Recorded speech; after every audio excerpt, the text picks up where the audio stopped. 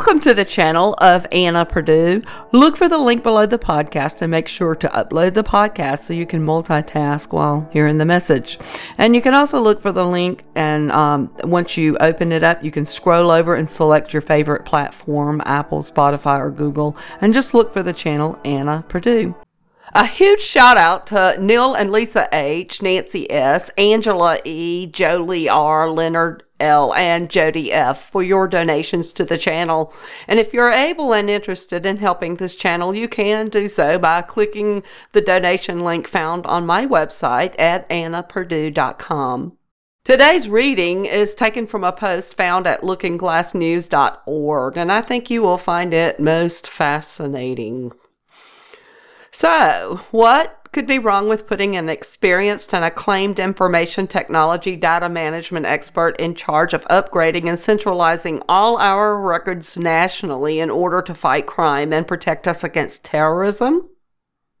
Even if she is a foreign-born and raised globalist sympathizing UN patsy married to a French intellectual and living in France with ties to Latin America? I mean, what's wrong with that?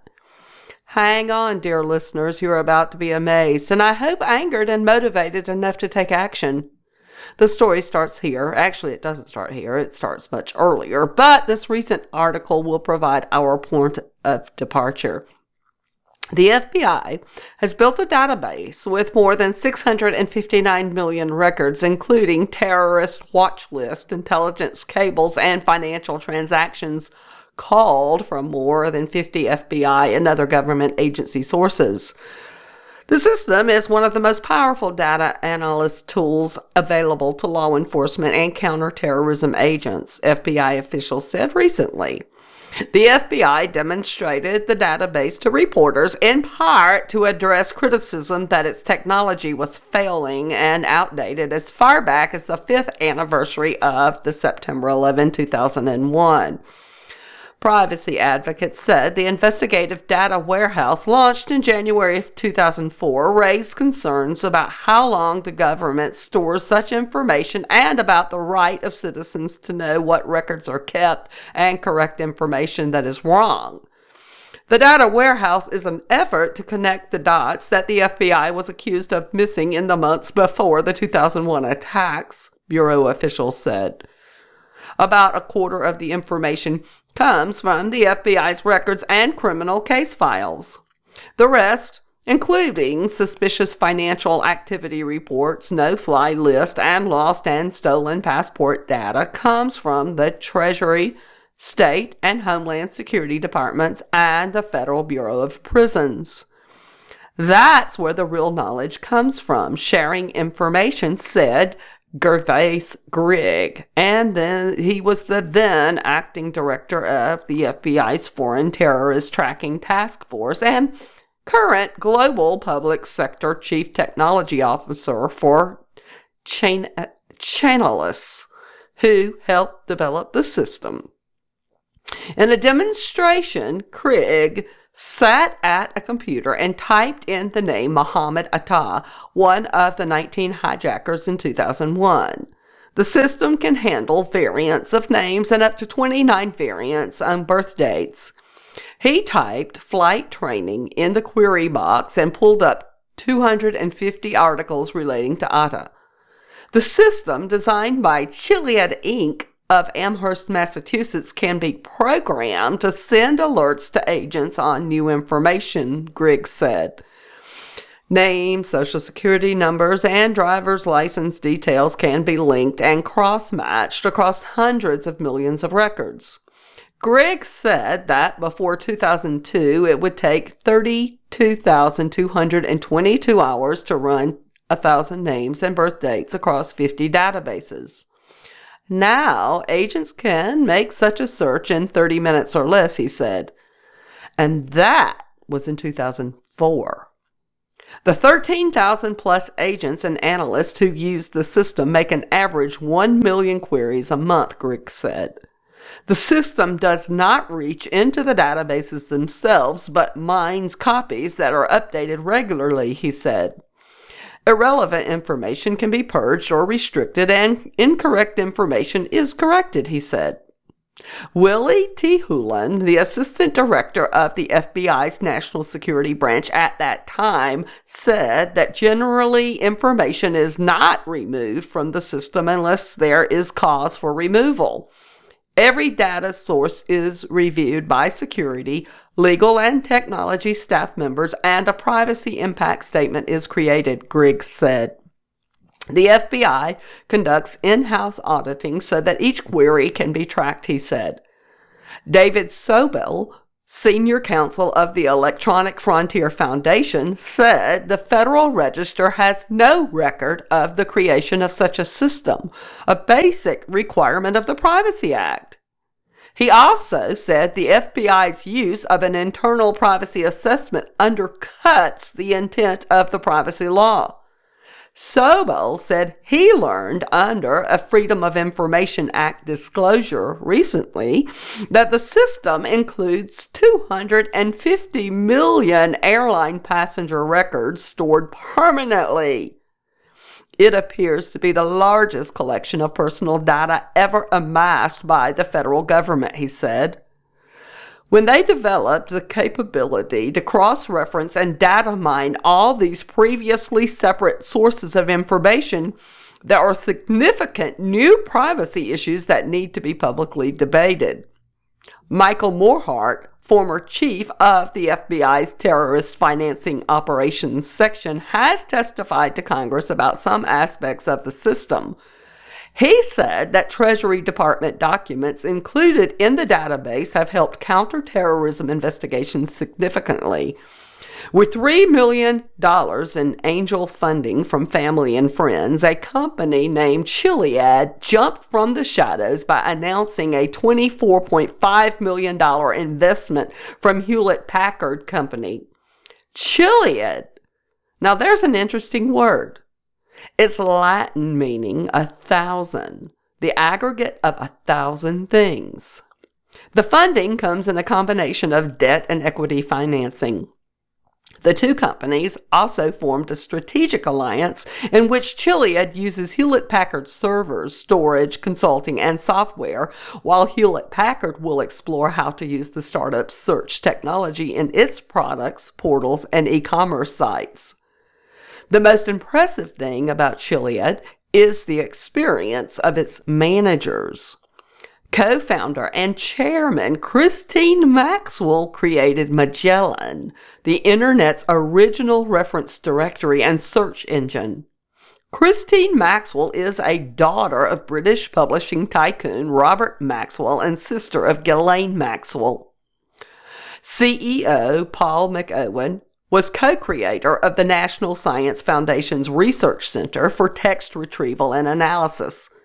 A chief technology officer, Howard Tuttle, designed a legal retrieval system for West Publishing that has won kudos for its ability to perform contextual searches of terabyte-level databases. Two of those players, McEwen and Tuttle, and a third individual, William Bruce Croft, have long and convoluted careers in business and technology and an intimate knowledge of how to extract taxpayer money from government agencies. Journalist Amy Zuckerman said that Paul McEwen started his adult life involved in social service programs to build housing and develop mass transit for the elderly. But after he and his wife spent 7 years without electricity, disdainful of money and the establishment, and feeling others' pain, I suppose, he got smart and serious about improving his situation. McEwen went to the University of Massachusetts to study computer science and engineering, where he completed a master's degree and became a department administrator. During the period 1987 to 1995, McEwen attracted to the university $27 million from the state and from the National Science Foundation. In 1988, McEwen founded the Applied Computing Systems Institute of Massachusetts, a nonprofit research foundation which takes technology developed by the university and brings it to market. McEwen then establishes the Center for Intelligent Information Retrieval with faculty member Bruce Croft. According to the center's website, the Center for Intelligent Information Retrieval develops tools that provide effective and efficient access to large, heterogeneous, distributed text and multimedia databases. Working together, Center for Intelligent Information Retrieval and Applied Computing Systems Institute of Massachusetts created a hot new search engine called Inquiry. It was Howard Tuttle who had the bright idea for Inquiry. As Warren Grief explained in a 1996 paper, the search engine of the Inquiry system is based on the use of inference networks as developed in Howard Tuttle's doctoral dissertation. Tuttle had previously collaborated with Croft to publish a retrieval model for incorporating hypertext links in 1989. Efficient probabilistic interference for text retrieval in 1991, and retrieval strategies for hypertext in 1993. Among other papers, he and Croft would continue to publish work jointly for years. So, the three men knew each other well: McOwen, Croft, and Tuttle. McOwen, especially as an administrator and funding hound, was able to initiate and coordinate the activities of various programs, students, and faculty. In 1996, McOwen and Croft start Sovereign Hill, a for-profit company to promote Inquiry. McOwen leaves the university to dedicate himself fully to the new venture. Now pay attention, folks. This is how socialist fascism works. Citing again the Center for Intelligent Information Retrieval website, which from here on out I will refer to as CIIR. The technology transfer mechanism is simple and effective. As soon as some technology is developed in the center which appears to have commercial potential, the commercialization rights to that particular technology are routinely transferred by the university. This streamlined mechanism allows very rapid development of commercial documentation, licensing of new technology, incorporation of new startups and joint ventures, and financing investment of new commercialization enterprises. All government and industry members benefit immediately from new releases of software with new or advanced features or performance.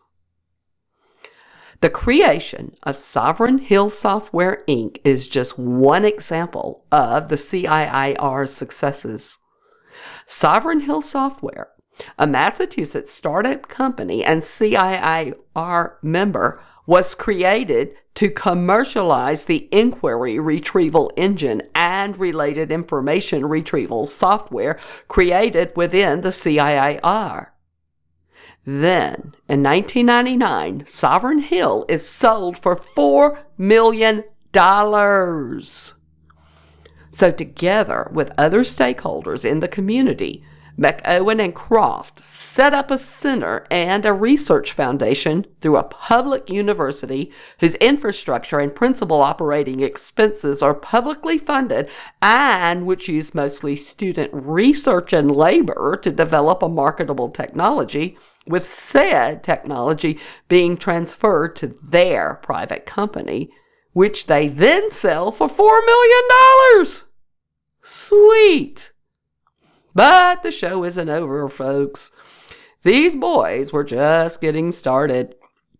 McOwen and Croft continued harvesting big clients, such as the Library of Congress and Department of Defense, with their search engines, knowledge management systems, and security software.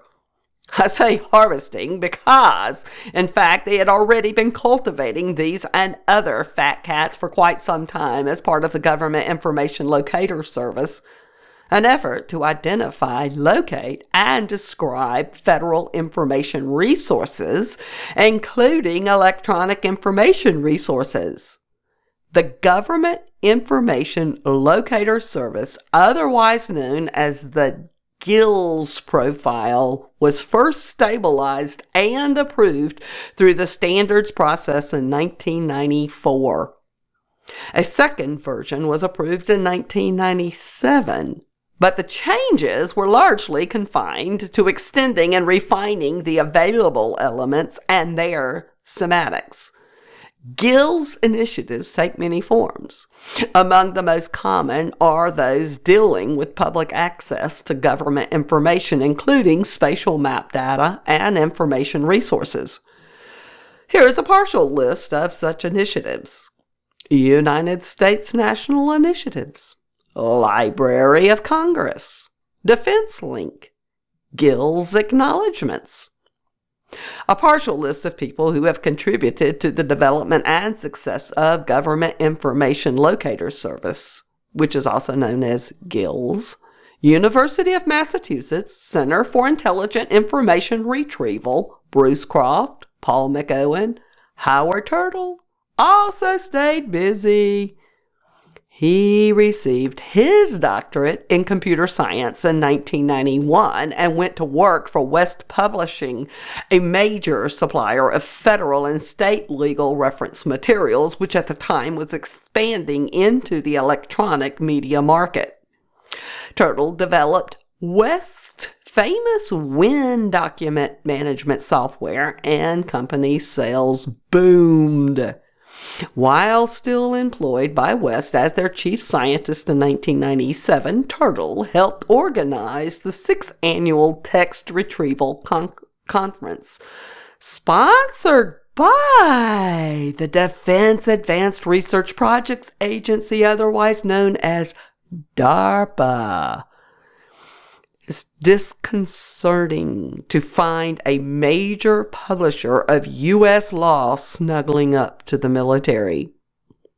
Turtle spoke in 1999 as part of a series on computational linguistics at the University of Maryland Institute for Advanced Computer Studies, also sponsored by the Department of Defense. He has been involved in many other such programs. As a recognized expert in electronic information management, Dr. Turtle has actively participated in various academic and professional organizations relating to computer technology and standards, and is often called on to organize events and speak publicly. In the late 1990s, Turtle starts Kagatech, a technical the consulting firm, and it specialized in information retrieval system design and evaluation. Kagatech was represented at a number of the events and continues to be associated with UMass CIIR today. We see that approaching the new millennium, there were these 3 well-entrenched, bureaucratically savvy techno champs, tightly woven in a stroke-me, stroke-you relationship with the federal government generally and the Department of Defense specifically. Paul McEwen, Bruce Croft, and Howard Turtle were set to become the darlings of the U.S. government's information management community. The secret information management community that would track and eventually control hundreds of millions, soon billions of records on persons of interest, virtually everybody. The secret information management community that would be needed to assist American law enforcement and government apparatus in merging us relatively peacefully, without too much kicking and screaming, into the coming global village where really smart people would control all aspects of our lives for our own good, and Big Brother would pour milk and spread honey in fair proportion to all. Of course, those really smart people with so many decisions to make and problems to solve might need more things than we other lucky fools, oh souls. You wouldn't want to deprive the really smart people of the resources they might need to live comfortably and do their jobs in guiding us, would you? No, of course not, but I digress. All that was needed now was a plausible cover for their really smart people's work. A front operation of sorts. Enter Christine Maxwell, stage way left. Christine is the sister of the infamous Ghislaine Maxwell and one of many siblings of Robert Maxwell, the controversial British publisher who died mysteriously in 1991 heavily in debt. I won't go into the details here about Robert Maxwell other than to say he was born in Czechoslovakia as Jan Ludwig Hoek. Christine Maxwell was afforded a comfortable upbringing, but when time came for college, she was found that she wasn't qualified academically, so she asked her dad to send her to Pitzer College in Southern California for sociology and Latin American studies. Over the years since then, she has complemented that training by repeatedly visiting and speaking at events in Mexico and Latin America where she practices her Spanish. Maxwell also spent a number of years as a trustee on the board of directors of the Santa Fe Institute, a research and education center in New Mexico. She has a teaching credential from Lady Spencer Churchill College of Education, Oxford, England. Maxwell began her professional life teaching and developing educational materials. She has served on numerous academic, philanthropic, and business boards over 3 decades. 2 of those organizations being Pergamon Press and Macmillan Publishing, owned by her father. She has published some papers of note and has made numerous presentations internationally. She currently belongs to or heads many organizations, both for-profit and non-profit, and her schedule continues to be hectic. These obligations pull her across the globe frequently. Christine Maxwell is a very busy lady. Maxwell became infatuated with the Internet and electronic data management, eventually joining the board of the Internet Society in 1997, where she played various leadership roles until leaving in 2002 to dedicate more time to her other interests. She co-founded the Magellan Online Directory in 1993, a successful international search engine and directory site. She also launched one of the first Internet Yellow Pages ever to appear in print, the original New Writers official Internet Yellow Pages in 1994. Chiliad Publishing was started at least as early as 1995 and grew moderately. It has had offices in London, Germany, Brazil, France, and the U.S. The consummate entrepreneur, Christine Maxwell, has talked, traded, or bought her way into advantageous deals, companies, and organizations since her father's death and the loss of the family fortune in 1991. She is married to a French astronomer with whom she has 3 children, and she splits her residential time between France and California depending on her activities. Okay. So now you have a biographical sketch of Christine Maxwell, something of a rich kid made good success story to all appearances. Keeping in mind the need for reasonable cover. In this globalist-leaning secret information management community, we see that she was perfect for the role she'd be playing, the perfect face mask to put on the domestic information gathering and control program soon to be launched. I conjecture that Paul McOwen, fresh from selling Sovereign Hill in 1999, made known through various channels that he was looking for partners to form an information management software venture that would take the field to a new level in terms of processing volume, accuracy, and holistic intuitiveness. And Maxwell, ever searching for and ready to make a deal, answered that call, proposing the use of her existing backburner company, Chiliad Publishing, as a starting point. Chiliad was presented to the public in 2000 as a great new search engine for shoppers. The tiny firm had arranged multi-million-dollar investment and working relationships with Hewlett-Packard and Cisco Systems, quite an accomplishment. Highlighted in the press were the company's key officers, Christine Maxwell, Paul McOwen, and Howard Turtle, who together had tremendous experience in the fields of database management, information retrieval, and consumer-oriented software. With so much going for it, one would think Chiliad would take off soaring. But as the recession progressed in 2001 and 2002, the commercial side of the operation faltered, along with other .coms during that period. By late 2002, it was clear that the firm could not survive to fulfill its original mission without some significant move to protect it financially from low sales. A partnership was established with Xenia, formerly VideoServe, late in 2002. Xenia was already established as a federal government information technology provider. The company's collaboration platform, InfoWorkspace, had been acquired from General Dynamics and allowed distant users to work together online. At the time of the partnership's formation, Xenia was at a financial low and was looking for a ladder to climb out of its hole. Integrating Chiliad's real-time knowledge, search discovery, and content analysis engine with InfoWorkspace would result in a truly smart and useful application. An Xenia Chiliad team would be able to sweep aside all competitors, and they did. Within a year, many lucrative defense contracts were obtained. The number and value of these contracts and others have increased substantially since then. You may be wondering where the Bruce Croft character went in the saga. Well, he didn't go anywhere. He was and is still there at UMass and CIIR, cranking out student brains and labor in support of various industry sponsors like Chiliad. It is interesting how the FBI proudly described the software system it was setting up with Chiliad in 2003 as a top-secret, sensitive, compartmentalized information system.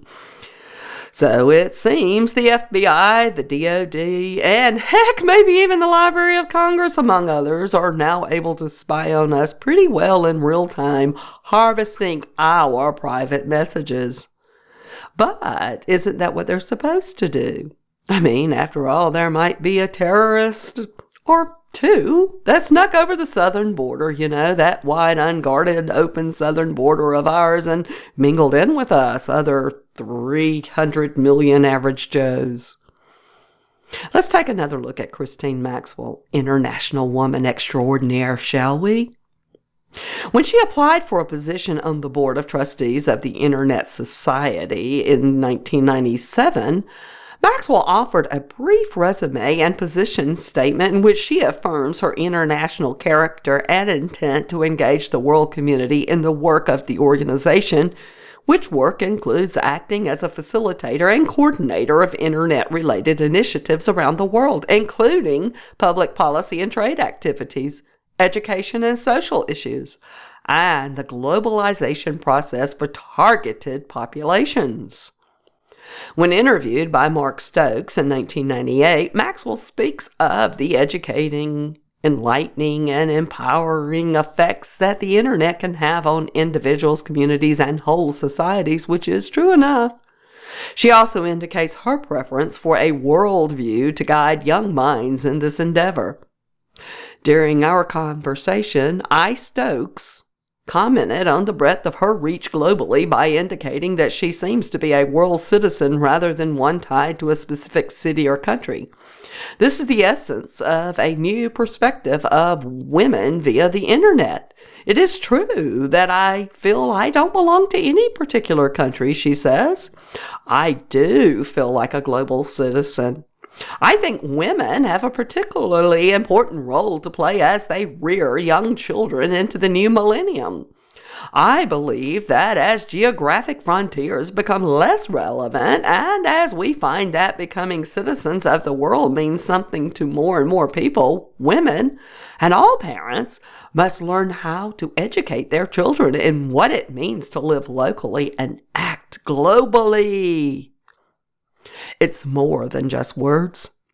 We are only just beginning to understand what global citizenship is all about, and the internet is fundamental to our ability to achieve a better and more effective understanding of our individual and collective role in this highly networked world. Maxwell's biggest platform for these views came through UNESCO, the United Nations Educational, Scientific, and Cultural Organization. UNESCO is the UN organization that Ronald Reagan withdrew us from because it promotes anti-Americanism in various insidious ways. Sadly, GW made us rejoin UNESCO in 2003. Approaching a major collaborative presentation of work to UNESCO on behalf of the Internet Society, Maxwell exchanges email with Takeshi Utsumi of the Global University System and NYC's Columbia University in the summer of 2000. She was trading ideas relating to the compilation she was editing. It's interesting that she chose Utsumi. He and John McLeod of the San Diego Supercomputer Center at USCSD were involved in global peace gaming simulations to help decision makers construct a globally distributed decision support system for positive, some win-win alternatives to conflict and war. The idea involves interconnecting experts in many countries via global internet to collaborate in discovering new solutions for world crises, such as the deteriorating ecology of our globe, and to explore new alternatives for a world order capable of addressing the problems and opportunities of an interdependent globe. In her communication with Utsumi, Maxwell especially wants to know his thoughts on internet regulation, taxation, and preferential treatment for certain institutions.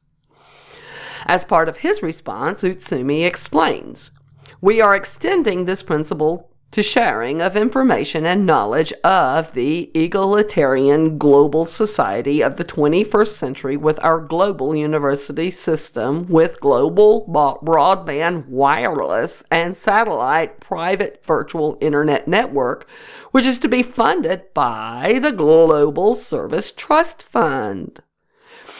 Maxwell then presents global trends that will impact universal access to information resources to UNESCO in July of 2000. It is a long document running many pages and representing work from a number of international contributors. Besides editing and writing the paper, Maxwell is directly responsible for the material found in about a third of the text, particularly those parts covering challenges to universal access to information resources and the role and responsibilities of the public sector. She is most concerned with establishing and enforcing standards of access to information technology worldwide, with special emphasis on ensuring that the handicapped and population areas still dependent on low bandwidth are included. She also promotes web content representative of local cultural groups and languages. Maxwell suggests that UNESCO and other existing international organizations serve as standard bearers for the coordination, regulation, and implementation of these efforts. All of Maxwell's proposals are laudable to a degree. What is worrisome would be their enforcement in practice. Reading between the lines and remembering the background of the contributors and host organization, it is clear that what is at issue really is not just universal access to information technology, it's global multiculturalism. Throughout the document, there are references to establishing standardized educational practices and curricula, a concern over sustainability generally, and loathing for those damn environmentally unsustainable consumer products specifically. The key problems of how to tax internet transactions, like they need to be taxed, arising from jurisdictional confusion. Oh, here's a chance for world government to shine. World Bank funded and UN directed infrastructure projects. And where will that money come from? One wonders. All of these social matters and economic activities and more to be regulated by supranational organizations not directly answerable to the billions of people which would be affected. That's government without representation. When was the last time you voted at the UN? So this then is the woman Paul McEwen partnered with to form a spy-ready New World Order version of Chiliad Incorporated for the 21st century. The Maxwell McEwen et al. Chiliad didn't actually open its doors for regular commercial business until the spring of 2001, about the time the economy was beginning to slip. As mentioned before, the need to broaden the clientele soon manifested, and so a deal was made with Yzenia to produce an integrated killer application. Lucrative defense contracts began to infuse new life into both companies.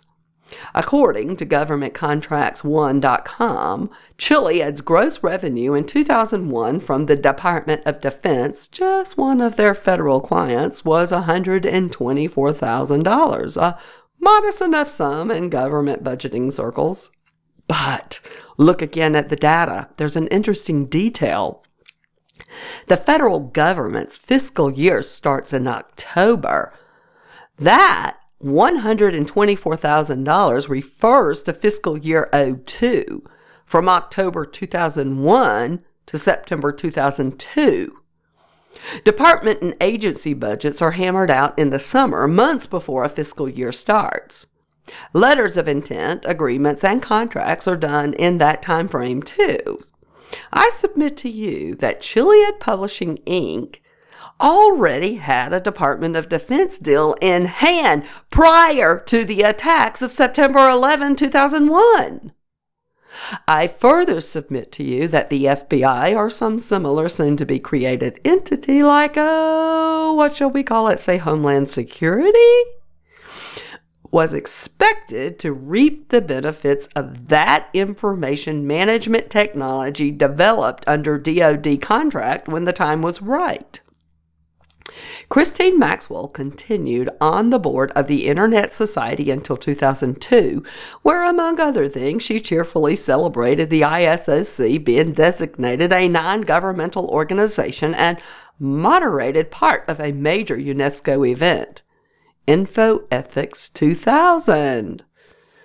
She is no longer the chairman at Chiliad, but is still on the board. There are tremendous socio-political forces at work in the world today. There are people foreign and domestic who would reshape our nation into something not based on the traditional values which made it great, and redirect its course towards subordination and unaccountable rulers. These people are convinced that they are working for a higher goal and the betterment of mankind. They believe deep down in their hearts that they know more than the rest of us and so have both the right and duty to act. But they don't. It is unacceptable that individuals, companies, or other entities not truly interested in preserving our nation and its heritage be placed in charge of our security. That such lackeys of a new world order have the tools to spy on us and thereby eventually control us is wrong. We American citizens should carefully consider our privacy and liberty in relation to our security and welfare. History shows that totalitarian regimes with time invariably fail their subjects spiritually and materially. The only way to bequeath wholesome prosperity to our children is to ensure it in the present. Such effort must come from within. We should choose freedom, knowing that terrible adversity and horrific attacks will befall us occasionally, but preferring not to live between times as beaten, whimpering dogs.